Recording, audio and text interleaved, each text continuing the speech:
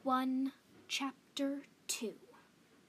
Yes, I know I told you that I'd tell you the rest of the story tonight, and I will. Now let's see, where did I leave off? Yes, that's it, just after the rat witch came.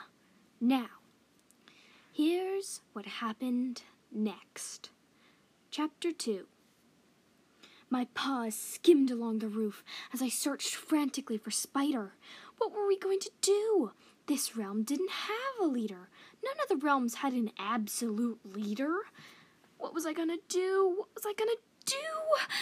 Then I finally spotted Spider. He was trying to run after a sparrow. Spider! Spider whipped around, looking at me frantically. What's the matter? What happened? Spider, there's this rat wearing a black cloak, riding on top of a crow, and what? Spider said. She did something to me. I couldn't move. And then she said that I must bring the ruler of our realm. Ruler of our realm? But our realm doesn't have a ruler. Are you sure you're not just making this up? Maybe you've been out on the roofs for two. Spider, I'm not joking. This rat wants our absolute ruler. You know we don't have an absolute ruler. You're right. Well, we could... I know. We may not have an absolute ruler, but we could bring the oldest cat in the realm. Who's the oldest cat in the realm? I don't know, but I know that we have the oldest cat in the realm. Do you remember the cat history? Maybe... No, it can't be. What? What about your great-great-great-grandmother? She's dead, I thought. Well, it's worth a shot. Come on, let's go find the oldest cat in the realm. Spider and I frantically went roof skimming from rooftop to rooftop. Finally, we came across another cat who was hunting. He was a fluffy tuxedo cat. He poofed up immediately. He had just caught a scraggly-looking mouse. What do you want? Go away! This catch is mine! We know, I said, but we need to find the oldest cat in the realm. The tuxedo looked a little confused at first, and then recognition flashed in his eyes. Oh, I may know someone who could help you out. Listen, my name is Tibbs. We touched foreheads, which is a cat's way of saying hello. He gestured with his tail. Follow me. She's really old, so you might have to explain pretty loudly. Just follow me.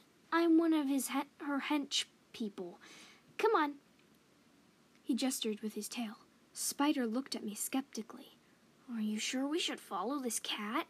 We just kinda ran into him, almost literally. I know, Spider, but we don't have any other leads. This is the closest we've gotten all day. Indeed, the sun was starting to set, and both of our stomachs were growling with hunger. We still hadn't been able to catch anything. We followed this cat, Tibbs. He scrambled onto a small awning and then inside of an attic through a cracked window. In the attic, there was dusty furniture, covered with white sheets, making the attic look ghostly. The afternoon light streamed in through the cracked window, shedding eerie light upon the ground. It smelled of dust, rats, and cats. Ahem. Hello, said Tibbs. Suddenly, without any warning at all, the oldest cat I have ever seen in my entire life leaped up onto the dusty old couch. The couch released a puff of smoke. like steam coming off of a teacup. We all jumped, even Tibbs, and he seemed used to this odd appearance. The cat was old and scraggly and smelled of dust and dust mice. When she jumped up, she could hardly jump up. She had one blind eye, a tear in her ear, and was almost missing her other ear. Patches of fur were missing from her pelt, and she had a constant scowl. Her pelt looks like it once upon a time may have been a tabby pelt, a red tabby pelt, but now it was so gray that you could hardly tell, and the cat was so covered in dust. Her whiskers were crooked and snapped. In fact, she must have only had 1 or 2 whiskers left. One tooth hung like a dagger out of her mouth, and she meowed in a croaky meow. She seemed nearly deaf, so, like most old cats, she spoke in mostly meows. "What do you want, young mouser snappers? I'm not one for grumbling, so y'all better speak up, or I'm gonna jump off this couch and claw your ears off. So speak and step up lively now. You young cats today, all they think about is mice and livers." "Excuse me," I said, stepping up bravely, holding my tail high to show that I wasn't scared of this old bat. "What do you want?" "I would like to speak with you. I ran into this hooded rat, and she did something—" "Which rat?" "Excuse me?" "Which rat?" she said again. "Wait, I don't know, there's a lot of rats." "I don't mean it like that, you dumb cat. I mean it like a magic user. Ran into a couple of them myself. Gave them a few scratches to remember. Must say so myself." "Wait, you mean like a witch?" "Yeah, that's what I mean."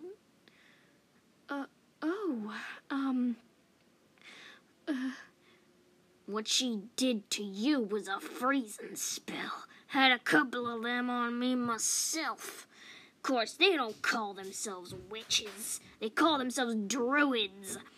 Druids are the worst type," she hissed. "Who are you, anyway?" I asked, slightly trembling. This old cat was very intimidating. "Me? I'm Robin," she said, puffing out her chest a little bit.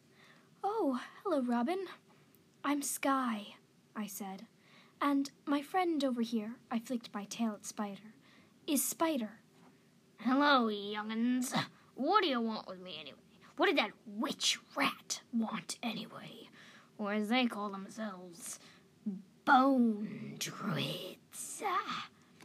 "Bone druids." I shivered a little bit. We need... It's hard to explain, but you see, the witch rat, or bone druid, as you call them, requested that we bring our leader to the Rat King?" The old cat's eyes widened. The Rat King? That Rat King? Then her expression hardened. "Very well. If this Rat King wants to tangle with me, he can tangle with me," she growled. "Oh, are you the oldest cat of this realm?" "Oldest anyone can remember, if that's what you want to know. And yeah, I'll go with you. I'm not letting any young'uns mess this up." "Wait, what? You'll go with us? I can't go." "Girl, do you think I'm stupid? Look at you.